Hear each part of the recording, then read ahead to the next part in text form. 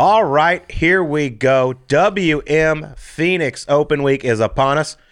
Is the liver ready, Sleaze? The hands are just sweet. I hear the words WM, my palms just start sweating, dude. It is here. It is live. We already got it kicked off.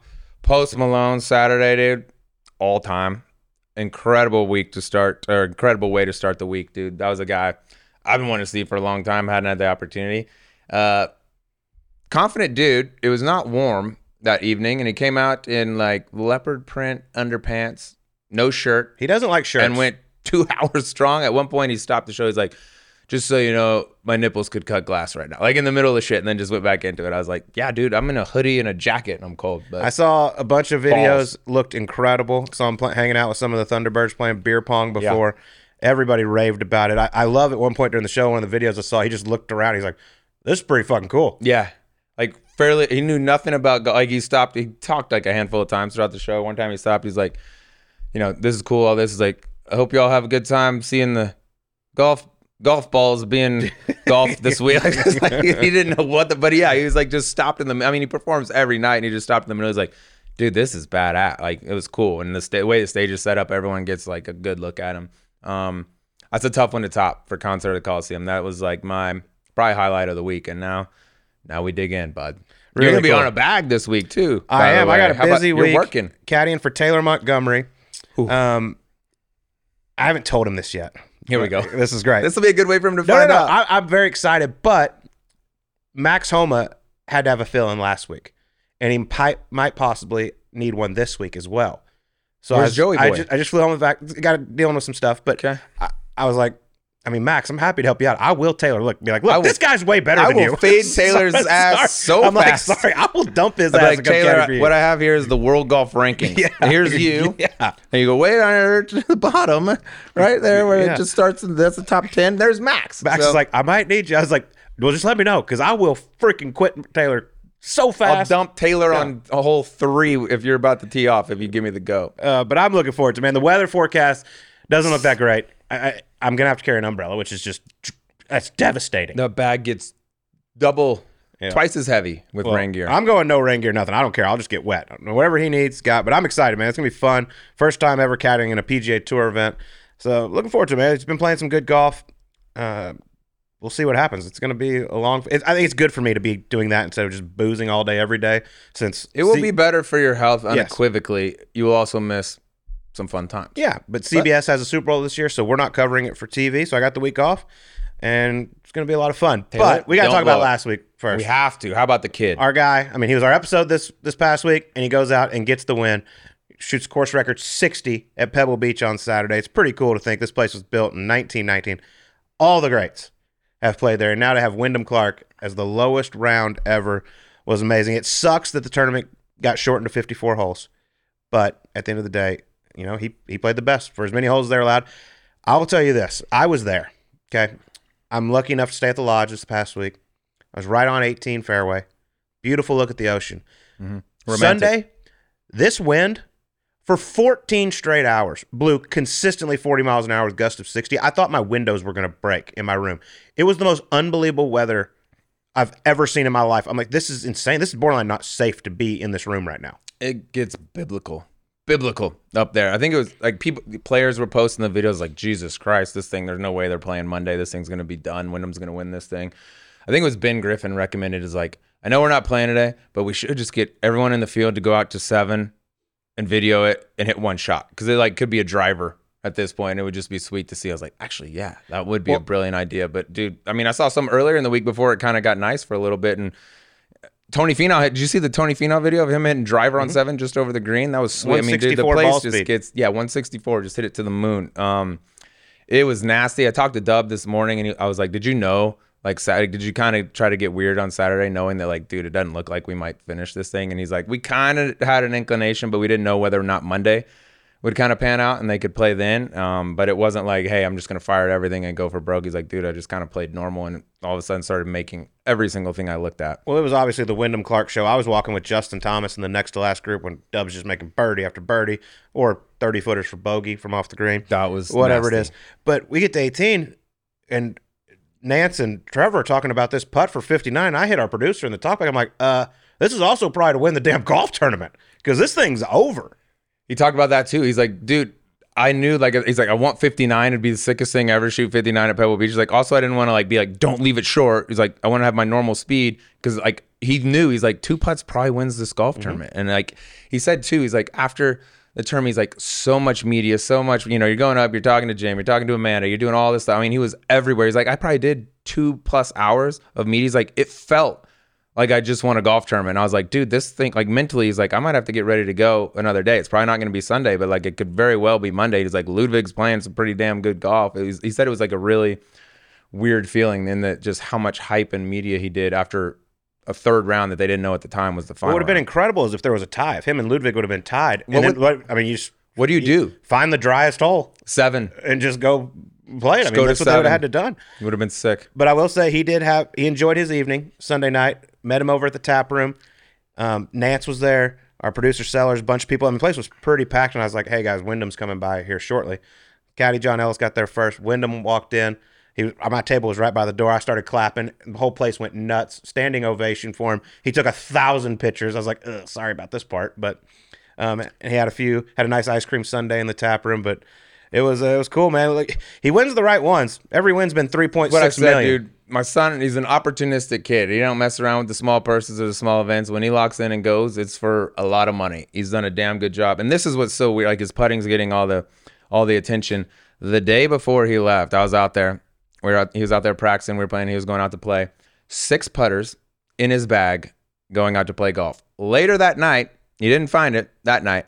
He calls my 4-ball partner, Drew Kittleson, on the phone. He's like, hey, dude, he's never putted with Drew Kittleson's putter before. Calls him like, hey, I'm leaving really early in the morning. Would you mind if I swing by your house at 5:30 tomorrow? Could you just leave your putter out? I want to take it up there with him. And Kitty's like, yeah, you can borrow my putter. Also, you're the U.S. Open champ. Maybe just call Titleist and I'll tell you what I got. And they'll probably have 7 of them waiting for you. Like, you don't need to borrow my putter. He used just what he always uses. Yeah, and he used the one he just took the line off and just changed the grip and went cross-handed. But yeah, the putter itself wasn't all that different. But dude, and he spent 3 hours with a putting guy up there going through everything we were talking to today. And I was like, what'd you say to the putting guy? He's like, I have 9 putters.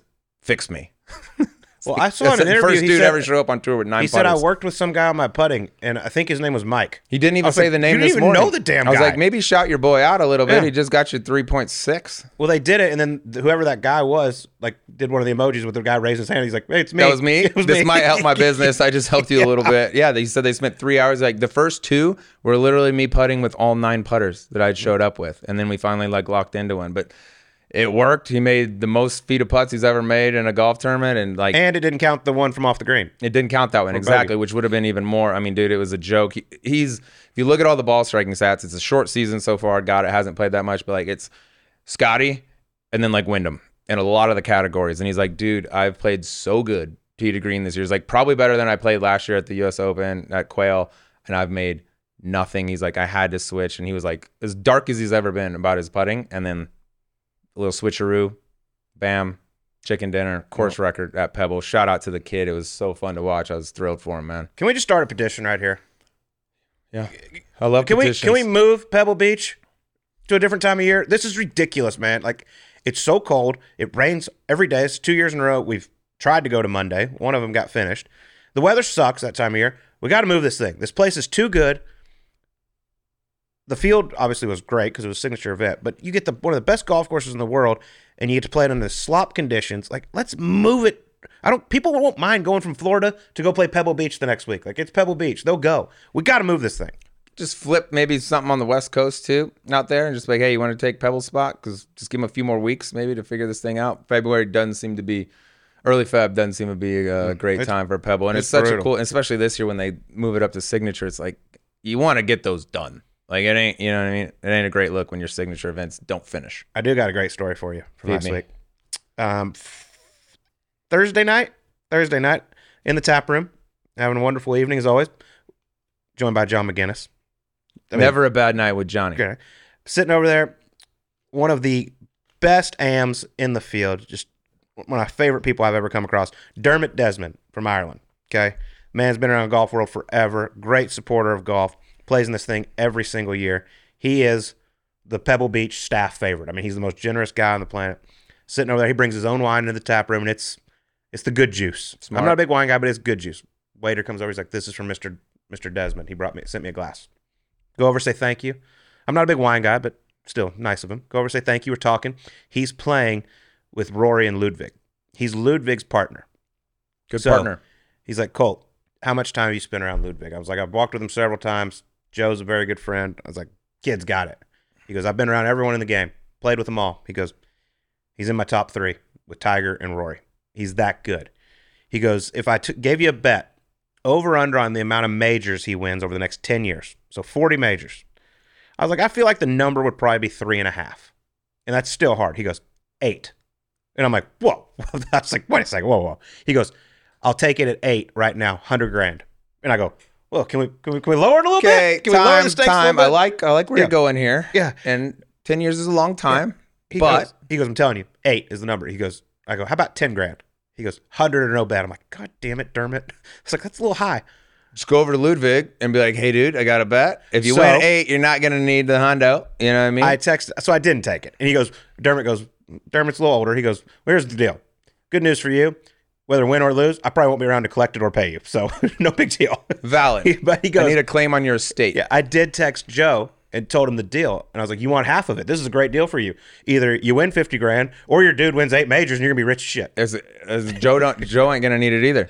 If he does that 8 in the next 10 years, 1 out of every 5, that's so Sean ballsy, Flaherty's, but he's fucking unbelievable. Sean Flaherty's, who is Rory's manager, was sitting right there and he goes, Dermot, you realize one of those guys you listed in your top 3 hadn't won in 10 years? And you think this kid's going to win at 8? Yeah, he probably could have got that same bet with Rory. But dude, I mean, what he's saying ain't a joke. Like when Joe switched from Tom Kim to Ludwig, I was like, dude, I don't know that for the next decade there's a more valuable bag in golf or a better bag in golf to have for that period of time. I would have absolutely loved to seen him and Wyndham battle it out on Sunday at Pebble Beach. Exact same thing I said. I was like, dude, and the way Ludwig, like he shot 67, gets no attention because of Wyndham's 60, but I was like, it was the easiest, like whatever you want to call it, bad 67 you've ever seen. Like, dude, we've been talking about him for a long time. He ain't a secret, but it's special. And they're like, yeah, I know he hadn't played a major yet, but like when you hit it like that, there's not a lot to figure out.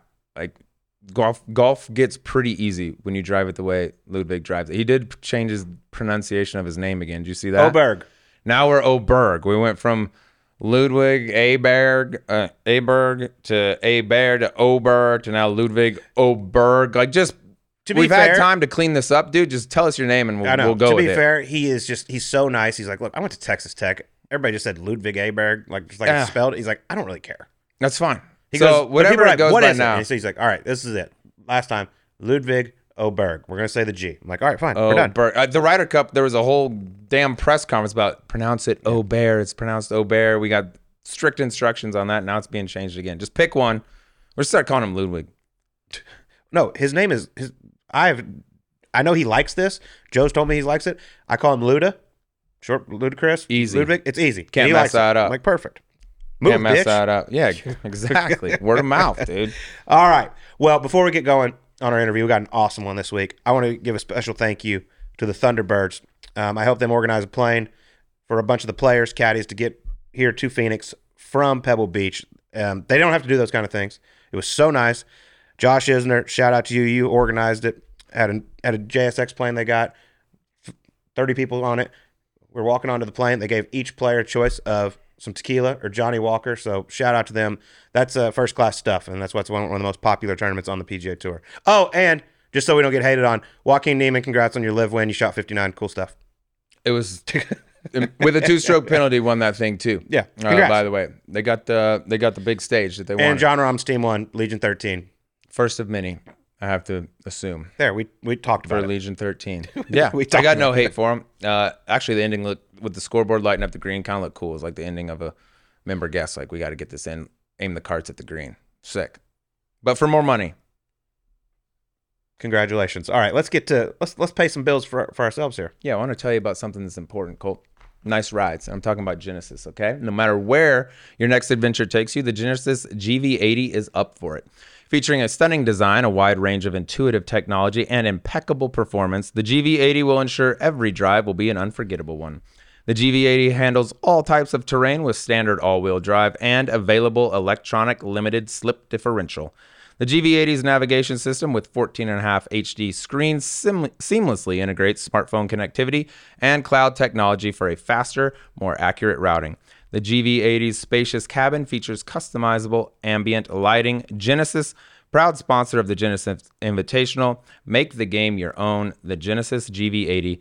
Learn more at genesis.com. Classy ride, bud. Classy ride. Awesome. I'll tell you this, at the Genesis Invitational, they are nice enough. They even give the announcers courtesy cars. So I've driven one of these last couple years. Beautiful. God bless them. I was in one just recently, actually, and I was like, this is nice. Like, real nice. Yeah. All right, well, let's get to our guest this week. This is a fun one. The Princess has returned.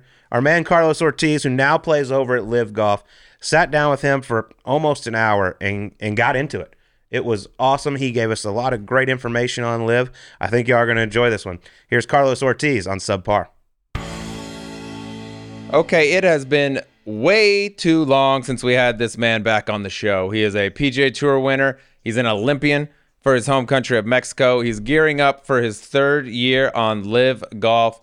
His name is Carlos Ortiz, but he also goes by La Princesa. Carlos, good to be with you, buddy.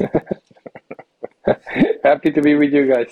The Princess, so good to see you, my friend. God, I've missed you. Yeah. No, I definitely haven't missed you screaming at me on the driving range, Princess, in front of everybody. I haven't definitely not missed that. Hey, it's a great nickname. It could be way worse, and people like it. Your mom loves it. Yeah. Yeah. So yeah, people that really know me, they like it because it's true. But I don't like it when other people hear that nickname. I was just down at the Latin American Amateur, Carlos, and a lot of people were obviously talking about you. Your brother won that championship, and I was like, yeah, I nicknamed him Princess many years ago, and everybody goes, oh my God, that's perfect. Yeah. That's what I'm saying. The people that really know me, they love that nickname. And it's perfect because you don't fight it either. You've embraced it, which I think is the right move. But you also, correct me if I'm wrong, don't you have 4 princesas at home? You got a busy house. 4 little girls, man? Yeah, 4 girls. Oof. That's why I'm here bunkering in a room here in the house where nobody can find me. Smart Your man. friend Jordan Spieth wants to know if you're going to keep trying to have a boy. I don't know, Cold. I haven't. I don't think the odds are in my favor. I've tried 4 times. I have 4 girls, so I don't know what to tell you. If you guarantee me a boy, I'll try one more time. But I just don't think the odds are in my favor. Did you read any of the books or anything? Because there's certain like techniques and things you can do. I researched this too. I got 2 little girls, Carlito, and I did all the tricks, all the things, and made my second girl. So I just feel like real dudes make chicks, and that's what you and I did. But I also think the books and all that stuff is bullshit. It is bullshit. I've tried everything. I mean, Tell us about it. You name it. I've tried it. I've soaked my balls in Chinese tea. Nothing really works. Nothing works. I've tried the moon cycle, the stars, astrology. Nothing works. It's just I think I'm destined to be a girl dad. Hold on. Go back. Did you legitimately stick your balls in Chinese? I read some books, dude, and that method, I probably would have tried it, but I did not come across that. Is that real? No, I'm just kidding. I haven't soaked my balls in Chinese tea, but I've pretty much done everything, and it doesn't diets and all that stuff. I don't think it works. I think it's just odds, and the people that actually get it right, they think they're meant to work, But I think it's just, I don't know. I don't know. Hey, look, you're a girl dad. Yeah, nothing wrong with it. Yeah, dude. You're just absolutely owned at your house, 5-on-1. Yeah, I mean, I have nothing to say in that regard. Do you have any say over anything that goes on in your house? No. Nice. Nice. 5 princesses. No, I mean, I can see it here and be all macho and tell you, I ruled this house, and anybody that knows, no, I have no. I mean, once I leave the house, I rule my own life. But once I come back here, I have a boss, and then they tell me what to do, and I need to be in line, same as everybody in this house. Yeah, I love it. That's the way it goes. Well, as Lee said, you're getting ready to start your 3rd season at LIV. You started off with the Fireballs. You're over at Torque. Is it Torque or Torque? Torque.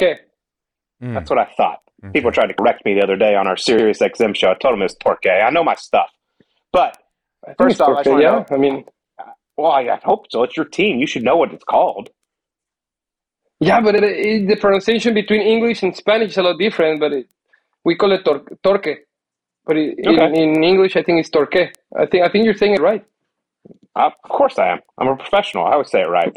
But how's your time been at LIV? I know it was obviously it's a tough decision to leave the PGA Tour where you dreamed of playing your whole life, and now you're over at LIV. And I talked to you at the U.S. Open out at LACC, and you seemed very happy with everything.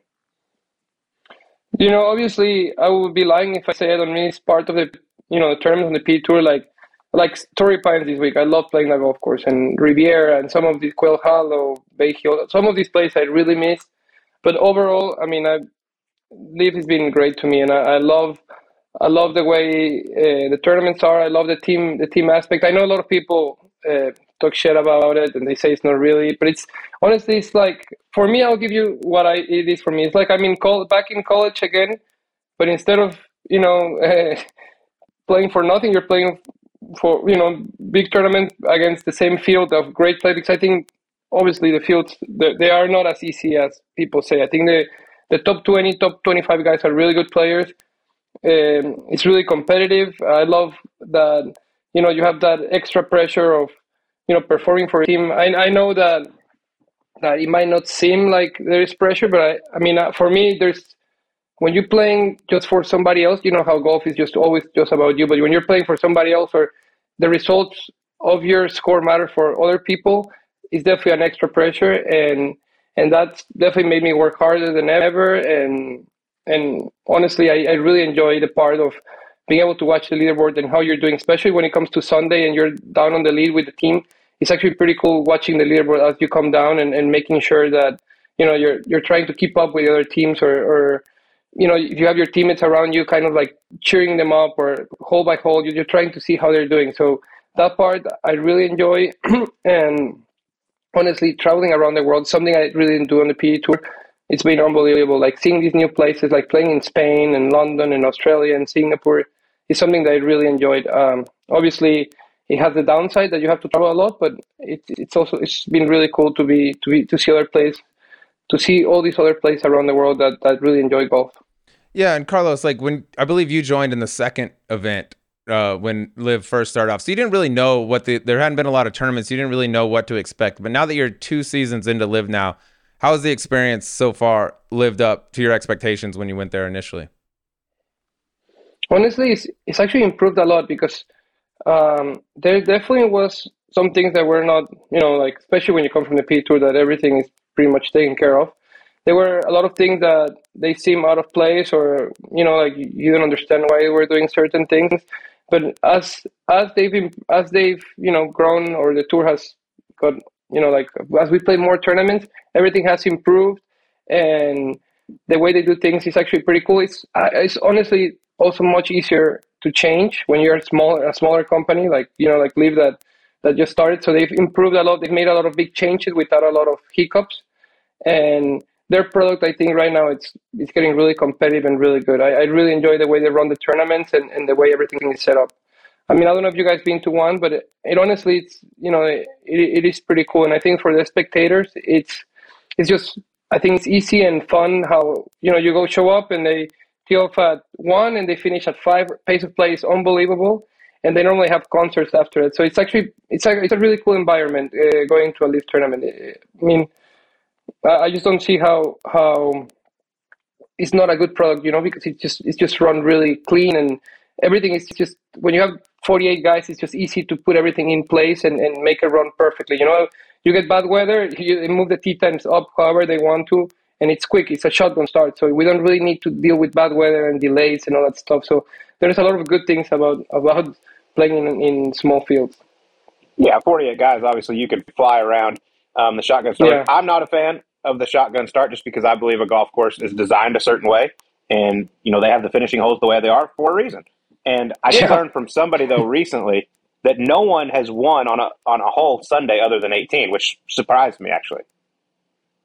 I didn't know that stat, but it is what you're saying. It is. I mean, I like the shotgun start because everybody's playing in the same conditions. That's something I always hated about when you get the bad wave or something, so that you don't have that excuse. But it is true. I think the golf course is set up to start in a hole, and then you go into the whole golf course like that. And it does suck. Sometimes you start in these holes that are like, oh my God, I don't want to start in that, and you see that leaderboard, and because you're playing a certain part of the golf course, it's completely out of whack. But I mean, that is a downside. But I think overall, I love the shotgun just because of also how fast the pace of play is, and that we all play at the same time. There's not really early wake up calls, or especially remember Tori called. I mean, waking up at 4 a.m. to have a 6:50 tee time there and hitting the ball 240 in a long golf course, it sucked. That's when it was hot. What are you talking about? Yeah, I mean that 85 play, and it was sunny. brutal. So we tee off at 1 p.m. every time, or 1:15, and that part it's easy to plan your day, easy to plan your week when you know your tee times for the whole week and pretty much for the whole year. So it's easy to prepare, and yes. No, before Sleeve jumped in, because I'm very curious about because the atmosphere out there. Everybody, says they don't take it serious. It's not as stressful as the PGA Tour. With a 1 o'clock start, are the nighttime activities any different out there on the LIV Tour compared to the PGA Tour when you got to get up at 4:30, 5 in the morning, like you said? Honestly, not. I mean, I cannot speak for everybody, but honestly, I think people are taking it really seriously, and more as it's gone on. I think the first 6 tournaments, when I played, I think there was more shit going on, and then maybe people going out. I didn't do it. I've never really been a guy to go out during tournament weeks, but right now I think it's way more serious, and I honestly because there's less people, and it's just there's a lot more things to do. Like, that's one thing I'm going to tell you. There's a lot more responsibilities in a week on a LIV tournament than a PGA Tour tournament. You have a lot more responsibility. So honestly, when you finish and you have things to do, or you have to go sign these things or say hi to somebody, I'm completely done after a round. I'll go recovery, and then I'll start my day again. In the morning. But honestly, there's not much going on at night. God, 1 o'clock shotgun start sounds like a goddamn dream tour.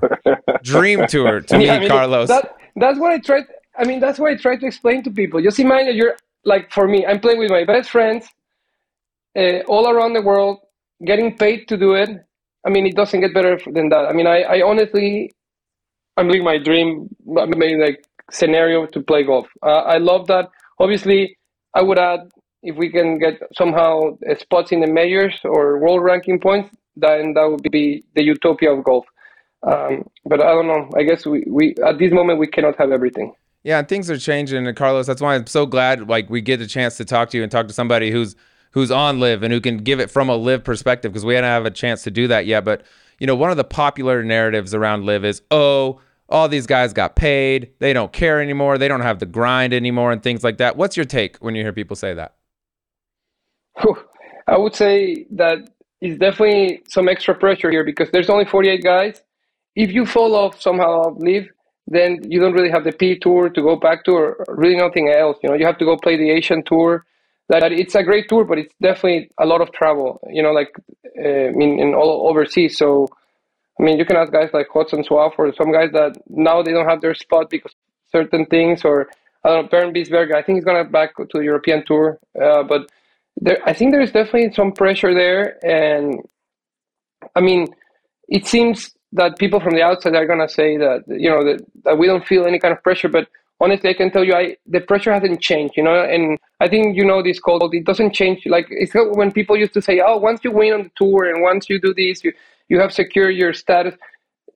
For me, it's never really changed. It's always been about trying to get better, and obviously, if you're not doing well, you have the pressure of doing better, and I don't know. I think it's depending how people go about things. For me, it's always been, I have a compromise with myself and with my team to get better every day, and that's what I'm trying to achieve. Just to work harder and trying to improve as the year goes on, and as my years, as I evolve in my career. So the pressure has been the same for me, and honestly, it is true what I've been telling you guys.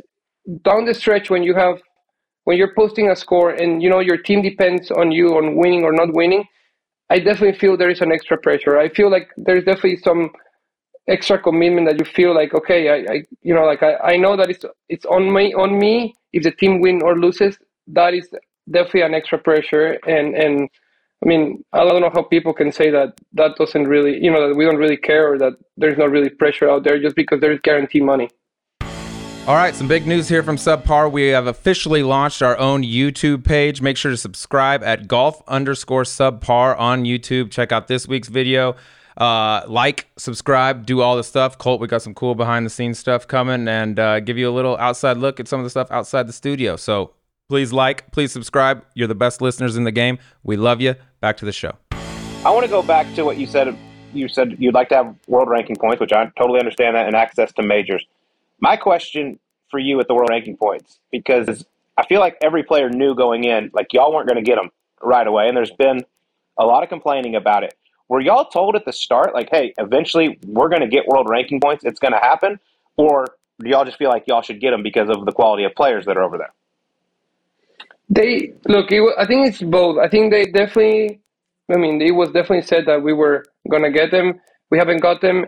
But I just feel that there, I think people have to recognize that there is good players here, and if you want to have a world ranking that includes all the golf players, you have to have some people included in that world ranking. I understand that we went out of the system and it's going to take time to get back or to be part of the system. But I also think that if the world ranking wants to be accurate, they have to include all kinds of players, And I'm not saying, we should have got them from the beginning or something. I know there's some certain rules, and I knew from the beginning the consequences and the setbacks that we could have had, and I accept them. I just obviously wish we could change them and find a way that we can be part of. I feel like it's getting to that point, but we could be part of that ecosystem where we can be ranked and compete freely, not only in majors against the other players. I just think there is a way, and there's definitely enough proof that we have a legitimate tour where there's good players and we should get ranked. Because at the end of the day, the things about why we're not getting a world ranking too is because you need to prove certain years or certain time that you have a legitimate tour. I think it's already given that we have a legitimate tour. I don't know. That's my opinion, but if answering your question, I definitely knew the consequences and the risk of going, and not getting world ranking points was one part of them. Yeah, and I think, as the landscape of golf continues to change, that's something that's going to be at the forefront of it, and I'm kind of in agreement with you with the caliber of play. There's got to be some way to figure out whatever amount of points it is that needs to be delegated to LIV. They got some damn good players over there. But Carlos, from the jump, it's been such a hot topic between golf fans, essentially. Like one side's LIV, one side's PGA Tour. And it's like there's a line drawn in the sand. When you went to LIV initially, did your relationship change with any of the players? Like, are the players the same way? Where they just draw a line in the sand, or have you been cool with everybody that you were friends with before?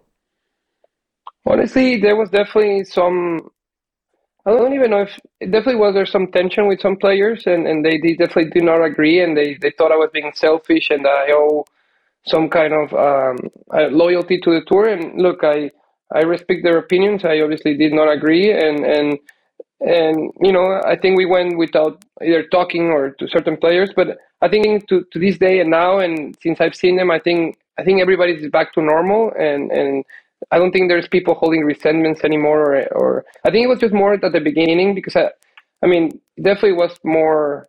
I think where people were told like, hey, these guys are bad guys, and everybody just believed it. And at the end of the day, we were just taking decisions, thinking for what was best for us, And at the end of the day, I don't feel like I affected anybody with my decision. If you're free to take different choices, why are they judging me to take I didn't feel like I affected them. I had a choice in front of me, and I felt like I took the best choice for myself. And obviously there's people that didn't feel that I should have taken that choice, but at the end of the day, it was mine. So I in that point, I didn't understand how did I affect them or why I needed to do something else. I was just thinking about myself. I cannot think about all the other guys when I'm taking decisions, in my career, or my whole life.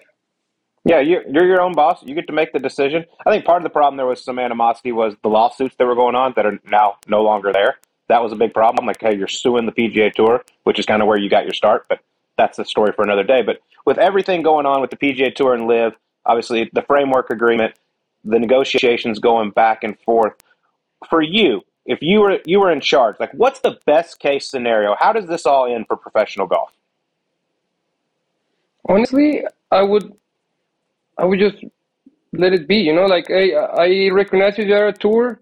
We respect the market you have on to the P Tour. Us as LIV, we respect your market. Let's find a way where we can work together.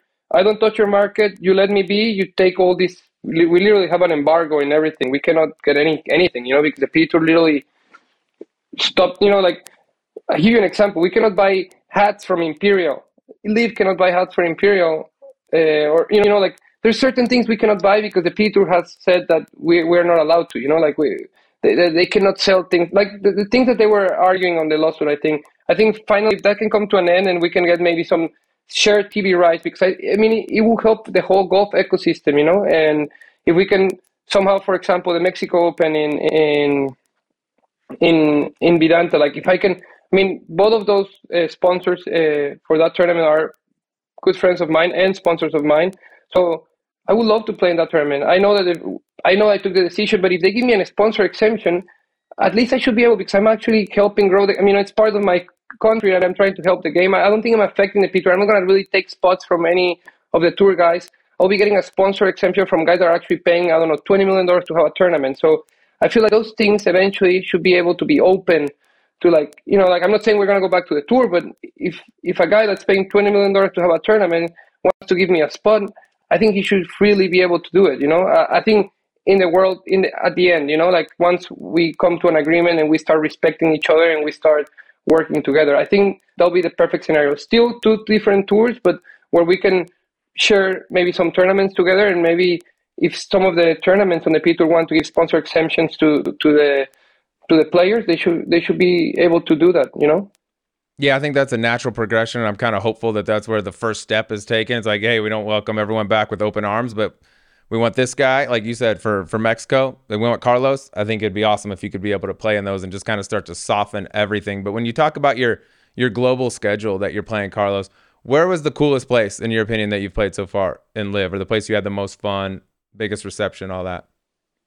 Honestly, Australia was unbelievable. The fans, they're just different. I really haven't experienced that many different kinds of environments where you play like big tournaments. I play obviously the British, and yeah, the fans are different there than the US. But then the fans in Australia are also different than the ones from the UK and the US. They just it's a different atmosphere, and experiencing that is actually really cool. Also, Valderrama in Spain was unbelievable. That place is special, and the people.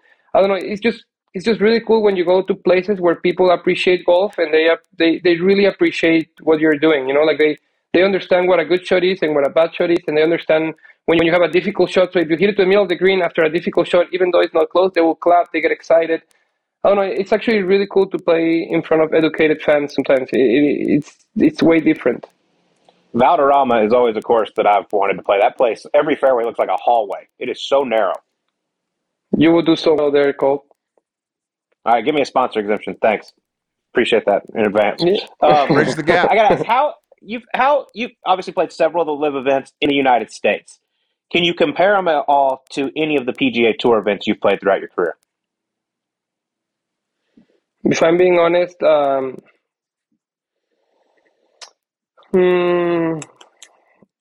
Australia, Valderrama, some of those, yes. In the US, if I'm being honest with you, I don't think we're still to that level. Like I cannot compare none of the LIV tournaments right now in the US to anything I've lived. Like I don't know, let's say Phoenix Open or even Torrey or Riviera or Quail or even the Travelers. The environment is still not there here. I think it's getting closer. I think we definitely had some tournaments where I think fans were more engaged, but it's still not the same. I mean, to replicate those atmospheres, I think it's hard because they just have a lot of history in those tournaments. You just have these people that go every year after every year. I mean, that just takes time. But I think we're getting closer to that. I think people at LIV are recognizing that we shouldn't go play, I don't know, in Orange County in Orlando to play that tournament in a golf course that it wasn't even that good, or Tulsa in a golf course that it wasn't even that good. I think we're going to go probably less tournaments in the US, but the ones we go, I think we're going to go to places where I think we can get a nice atmosphere. But, I honestly, in the US, I haven't had that experience that I had on the PGA Tour yet. Yeah, the international ones look like they've had big receptions. Australia specifically, you mentioned. Is the 14 events enough, Carlos? Like in your opinion, it's one of the perks. It's like you have to work less, you get paid more. But in a perfect world, would you be playing more golf each year, less golf each year? How does the 14 work?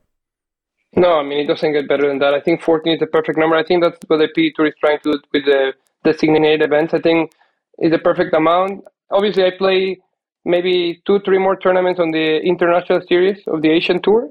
I'm going to go to Oman. That it was an unbelievable golf course and great place. I'm going to Macau. Maybe play another one. Maybe I don't know. Maybe another one during the year. But I play those and ideally the majors, and then you have between 20 and 22 tournaments during the year. I don't think it gets better than that with that schedule. Yeah, not too bad. And obviously, if you get all the majors and by the way, Macau, I'm in on that. I heard that place is incredible. I know. I'm gonna play Oman and Macau in the next 6 weeks. Damn, that is rather nice. Get to go to some cool places. If you could change one thing about the LIV Tour right now, what would it be?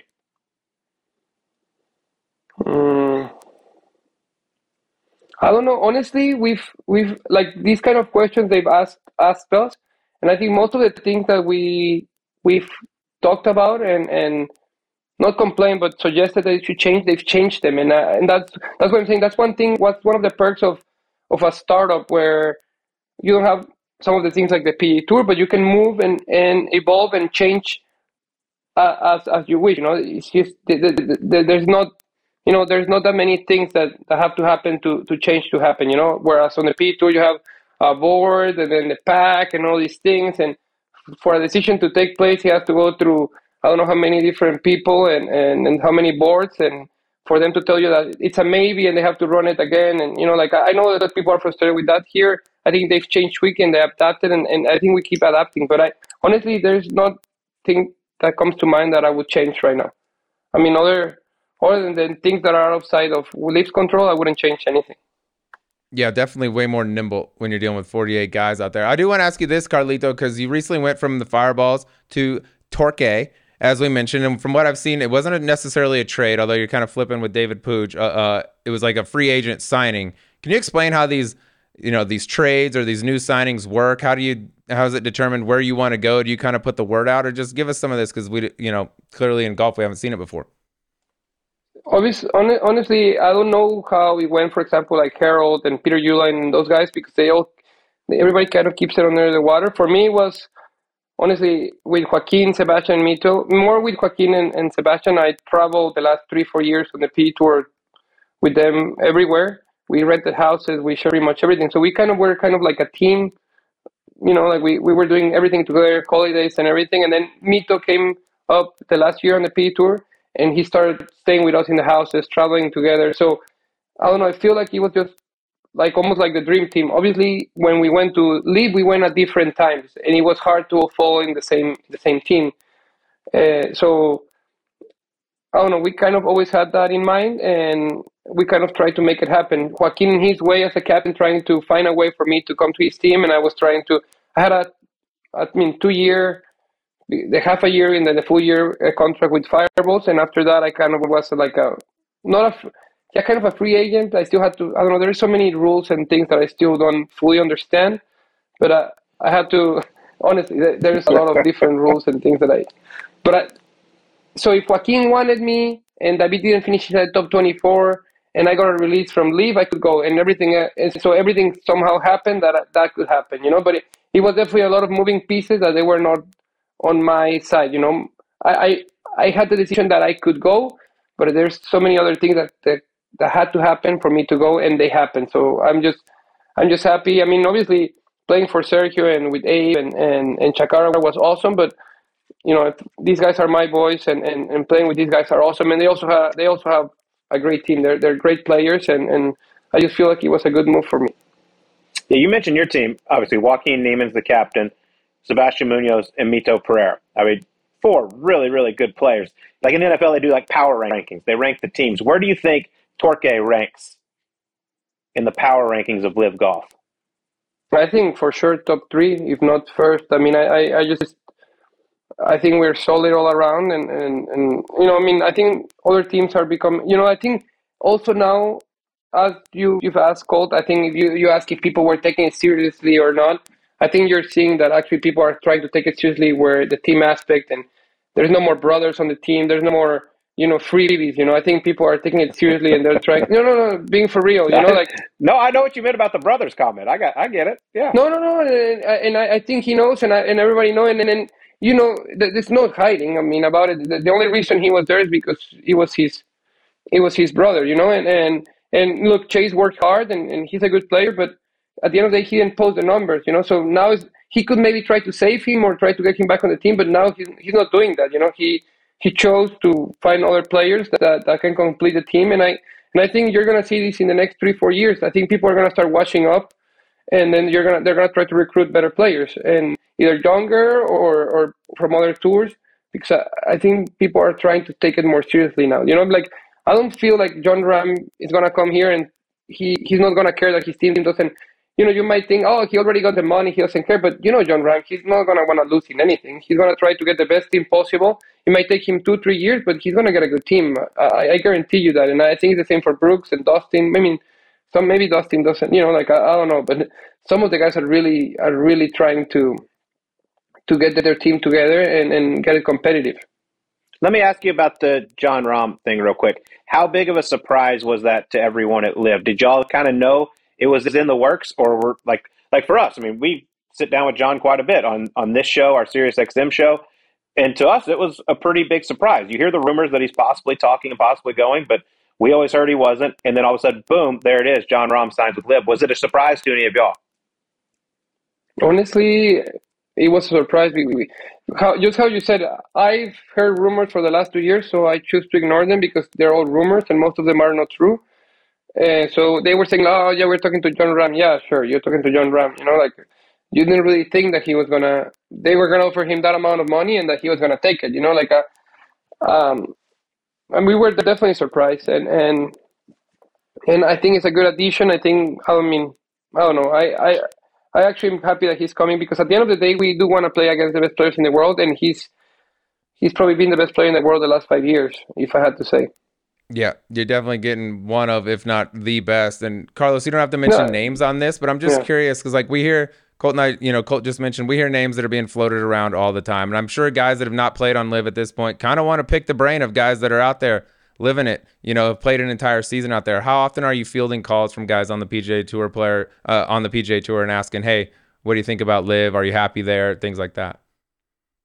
Honestly, I do get calls like that, and I mean, as Colt knows, I try to be really honest. I try to say the truth and the good and the bad, and so I just, if I had the same decision to make, I wish people would say the same thing. So I definitely, when they call, I tell them, don't text because, as we know, you can get your phone taken away and you can get in trouble. But I definitely tell them, I pick up a call and I tell them anything they want to know, because if I'm taking a decision like that big, I would like to know everything about it. Well, you're getting ready to start your third season, like we said, Mayakoba in just a little bit. Actually, when this comes out, it's probably already have started. But how's your off season been? What have you been doing? Obviously, you've been documenting your cold plunging with your wife, Haley.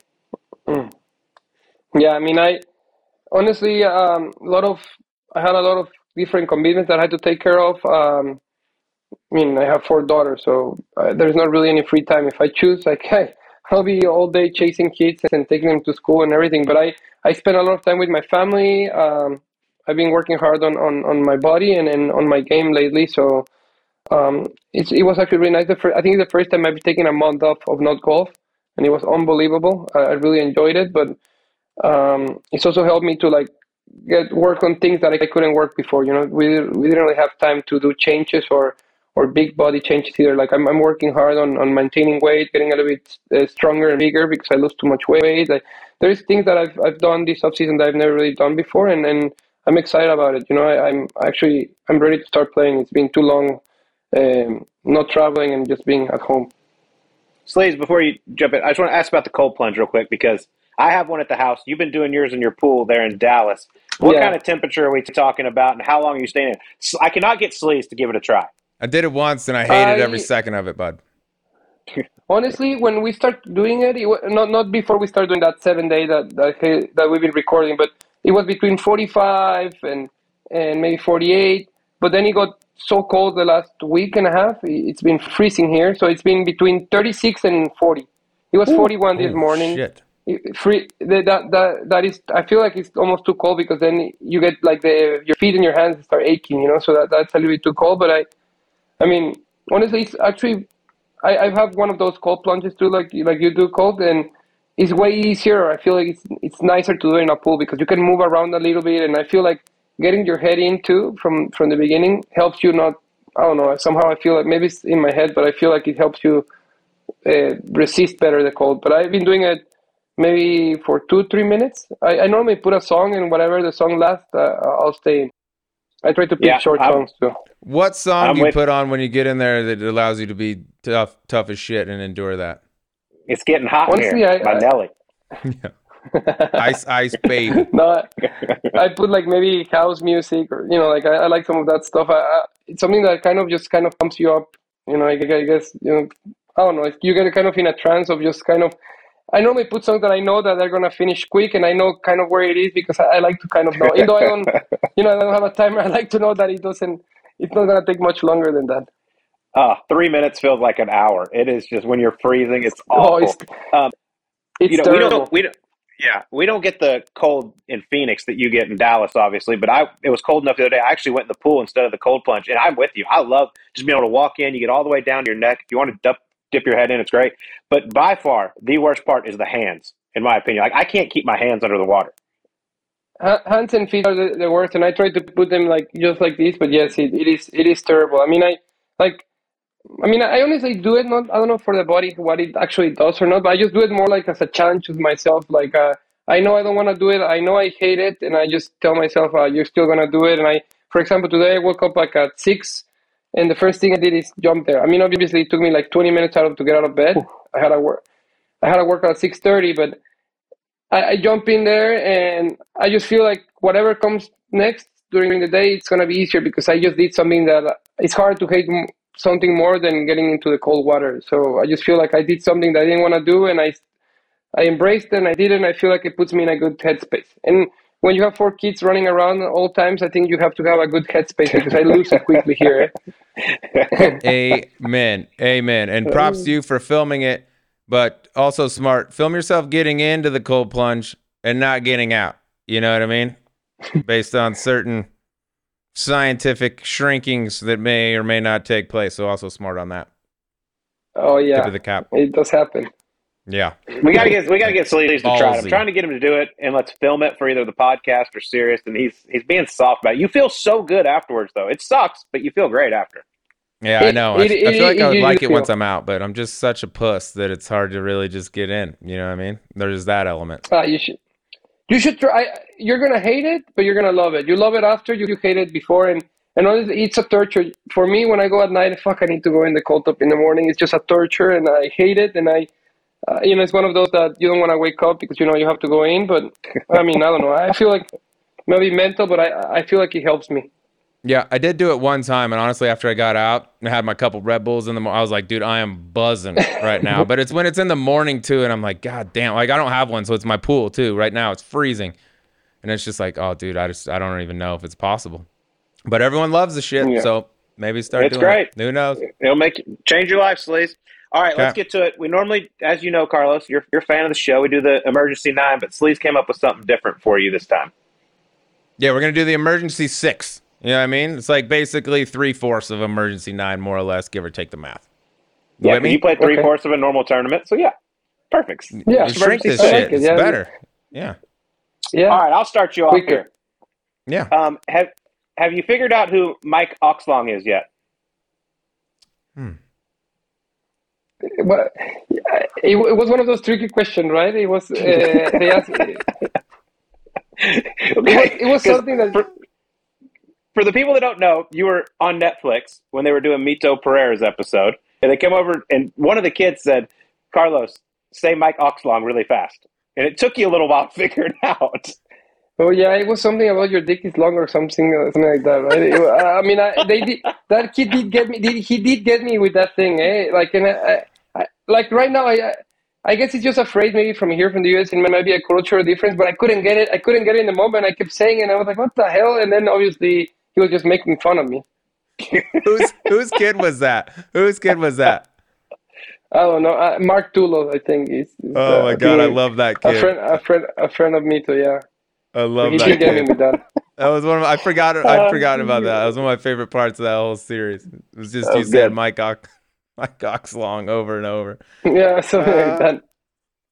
All right, you live and you learn. All right, this actually comes, my first one, from that video you posted of you getting in the cold plunge. And so I have to ask it. Are you the only dude nicknamed the Princess who also has a chest tattoo? Because, by the way, I thought it was just a big patch of hair on your chest. Turns out it's not. I was like, dude, there's no way. There's no way he has a chest tat, but you do.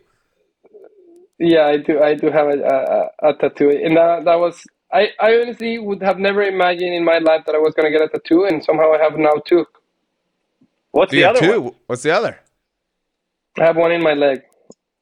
Oh, in your it's leg. It's right here, and it's pretty big too. I don't know. Something I actually, that's actually pretty cool. Like my wife liked them. She never really got them, so she went to this place in Mexico. It's in the middle of nowhere. When I say in the middle of nowhere, it's a town. There's no police, no nothing.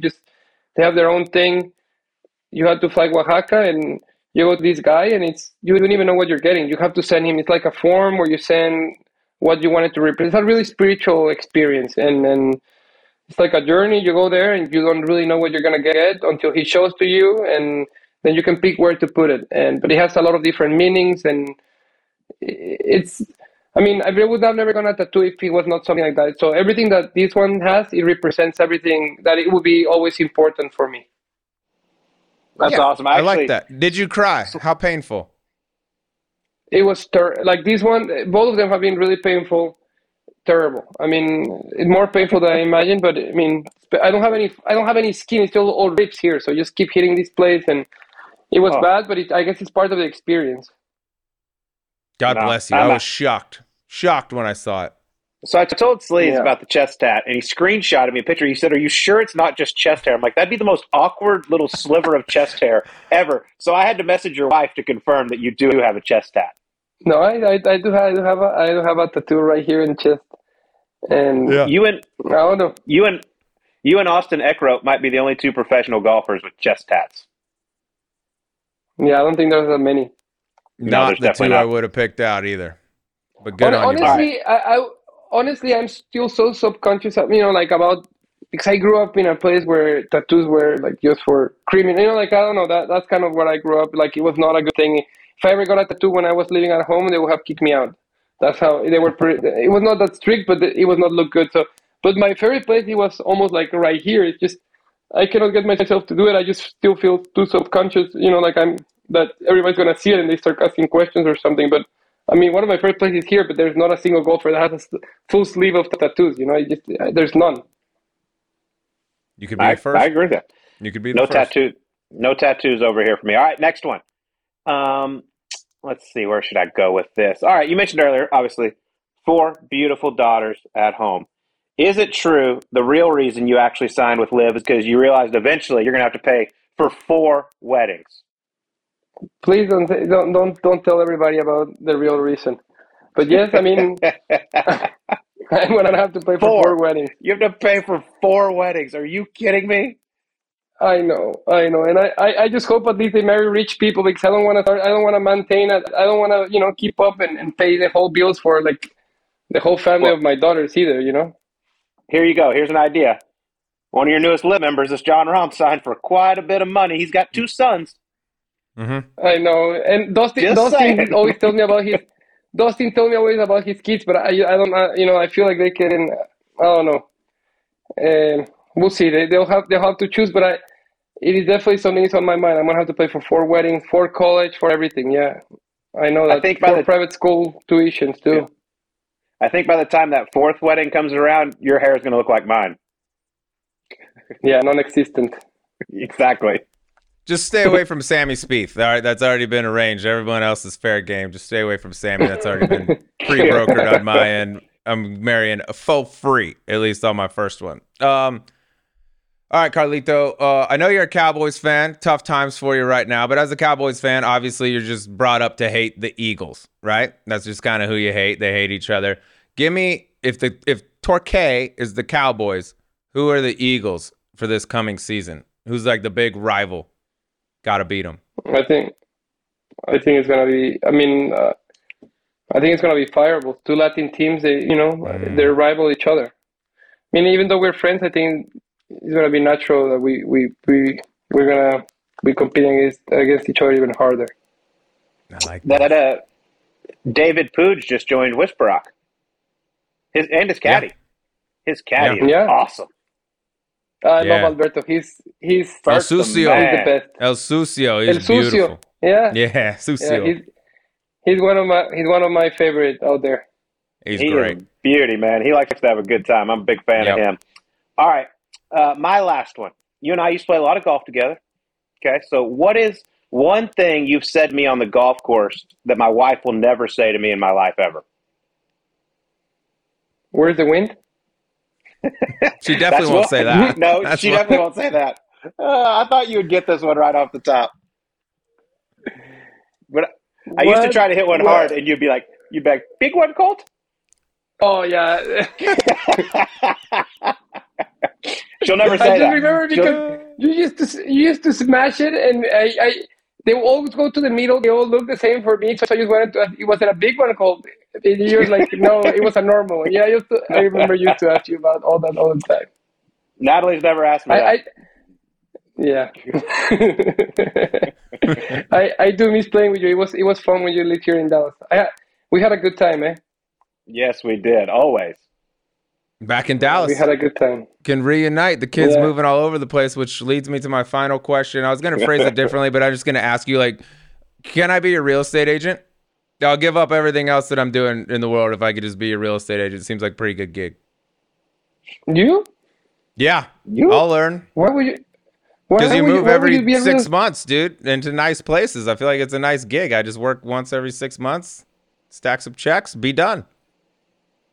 I mean, I feel like you have a good gig right now, or not? I do. I could probably do it on the side, too. I just basically want to be your real estate agent. Do you think we could do that? I got a couple spots in mind for you. You would definitely maybe 1 or 2 sales a year, so it would be not bad. That's my track record lately. That's what I'm saying. How many different, in the last 5 years, how many houses have you been in? Here we go. 1 in Dallas, 2 in Dallas, 1 in Mexico, 1 in Florida, 5. I didn't even know you moved to Florida. Yeah, I was in Florida for 12 minutes. I'm still building in Florida because I thought that's where I was going to live. Oh, you're still building a house there? Yes, because that was the plan. We rented for a year, and we were building, but then we had change of plans, and we're back in Dallas.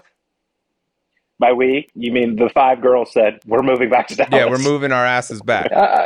I did get a text from my wife when I was over in playing that Valderrama and London tournaments. She was just pretty much said, I mean, you can imagine the Bible she wrote. It was... just summing it up, it was we left Florida. Either we're gonna live in Mexico or Dallas. You choose. Hey, at least she gave you two options. Fair enough.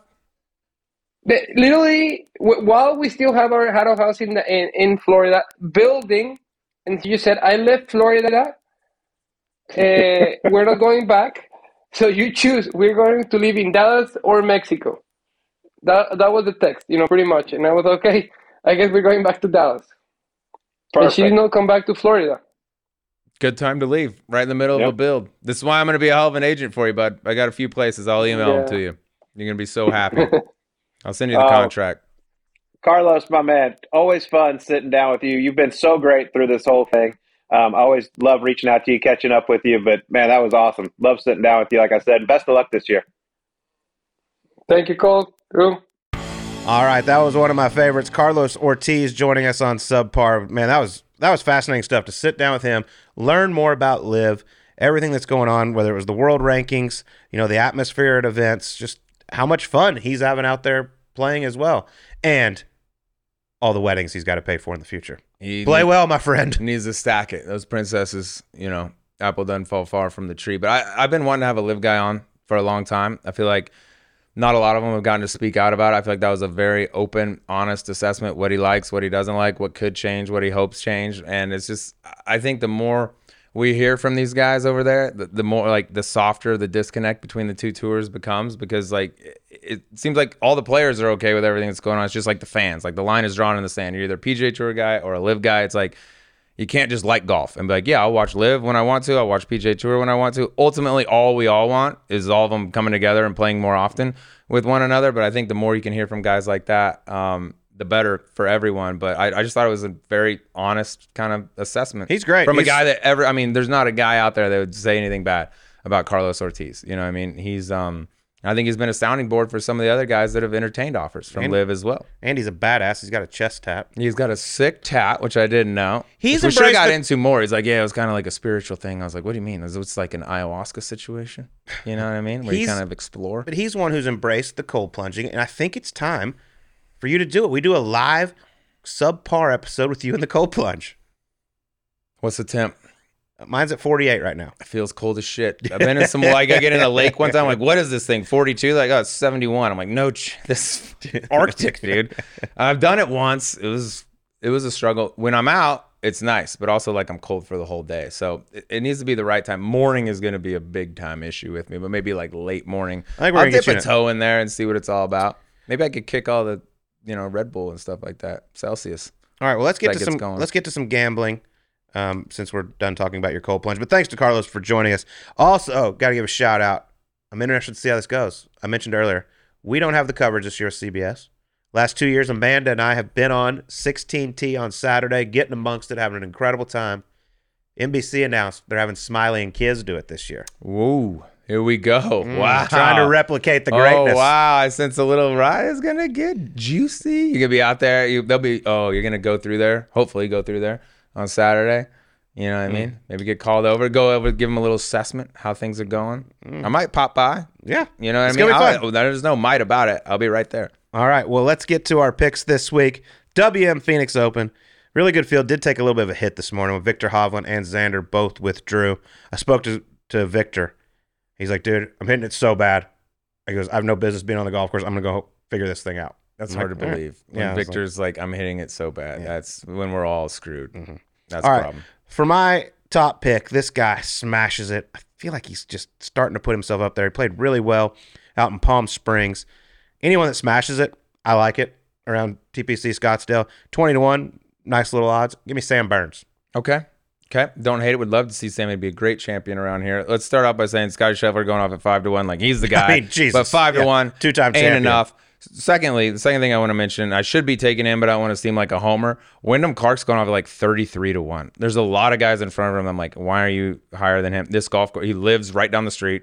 Hits it as hard as anyone. It's a great golf course for him. I know he's coming off a win, but his odds seem weird at 33-1. That being said, I'm going with the guy just keeps putting up good finish after good finish. Third at Amex, sixth at Pebble. Has not shot in the 70s this year through a couple events. And also fourth at Phoenix last year. Justin Thomas. Why not you? I believe he's Why 40, not you? 40 under par in his 7 rounds. I walked with him on Saturday at Pebble. Shot 3 under par. Got nothing out of the round, but you can see he's back. It's been, I think it's 6 consecutive top 6s or something like that, going back to last year. So and he likes this place. He's knocking on the door. He likes this place a lot. He's in good form. He is pumped to be playing some golf. All right, my next guy's been playing fantastic as well. 55-1. Also, new resident to the Scottsdale area, so he's spent some time out there, played the golf course, been getting slapped around a little bit at Whisper Rock, but ignore that. 55-1, the Bo Show, Bo Hostler. Big Bo playing some nice golf. He's playing very well. Playing some very, very nice golf. Just flew home with him. Now. He's excited for the week. Yeah, it's been good for him. He's made the adjustment very well. I'm going a little further down the board. Go with a man that isn't a household name here in the States, but he's playing damn good, and he hits bombs. Huge bombs. Coming off a 4th at Pebble. Played well at the Farmers, too, until I kind of had a spotty weekend, but he was right up there going into the weekend. Thomas Dietrich, 70-1. Got great hair. Great flow. Great golf swings. Disgusting. Doesn't look like he's swinging hard. 120 mile an hour plus. Same thing that goes for all the young guys. But I like that. That's 70-1. If the weather is what it is and it gets colder and colder, I think just even more so the guys that hit tomahawks around here, even a bigger advantage. Listen, all you meteorologists, please be wrong like you normally are this week, because it doesn't look great. It's cold, wet. I don't like that. You know, we got to have – this is a huge event for the community. We need it warm, you know, some nice scenery. I will have the phone ready when you come through 16 for the first time with all the gear, all the everything, and I feel like people be interested to see your caddy technique. So that'll be huge for everyone. I can't wait. Taylor, don't embarrass me. You better play well. Unless Max needs the guy. That's true. Tough shit, Taylor. Also, Super Bowl. Hello. Okay. The final football. This is so sad. Final football game it really of is. the season. It's awesome, but it's depressing. Wishing my man Jim Nantz, Tony Romo, all the people over at CBS best of luck up in Vegas. We got a hell of a matchup. Chiefs, Niners. Niners, 1.5 point favorite. So we're gonna put a little prediction out there. Give us our, because football is what we really know. But you ready for this? Patrick Mahomes against the spread as an underdog, 11-1-1, 10-3 outright. The man is not going. This moment's not too big for him. He's the best quarterback in the NFL. I'm going the Chiefs plus 1.5, and probably going to sprinkle money line as well. And I'm going 28-24. Chiefs are your Super Bowl champions. 28-24. Chiefs win another one. Last week I got on here and said I'm done betting against Patrick Mahomes. But what are you going to do? As an underdog, but my brain has done some reevaluating since then. He is due to lose a big win. Dude, they win every year. They got all the distractions, all the things that are going on. They seem to just keep winning. But I feel like it's time for changing of the guard and just being in the same division as the Broncos. Like, I'm just getting sick of Chiefs, everything. They never have a down year. As long as they have Patrick Mahomes, they never will have a down year. But I'd love to see McCaffrey get one. Kyle Shanahan would love to see him. Denver dudes, I'm gonna go Niners and the points. And I'm gonna go, it's gonna be close to yours. I will go 31-27. Oh, Niners, some points. So over for both of us as well. Yep. All right. Some big plays from C-Mac. Listen, the next time we talk to y'all, our voices probably aren't going to sound this good. It's WM Phoenix Open Week. It is time to get amongst it. We're going to be out there throwing some birdie juice gear around, some green hats, some cool T-shirts. Go to fairwayjockey.com if you want to pick up yours. And everybody enjoy the WM Phoenix Open and the Super Bowl. And we'll talk to you on next week's Subpar.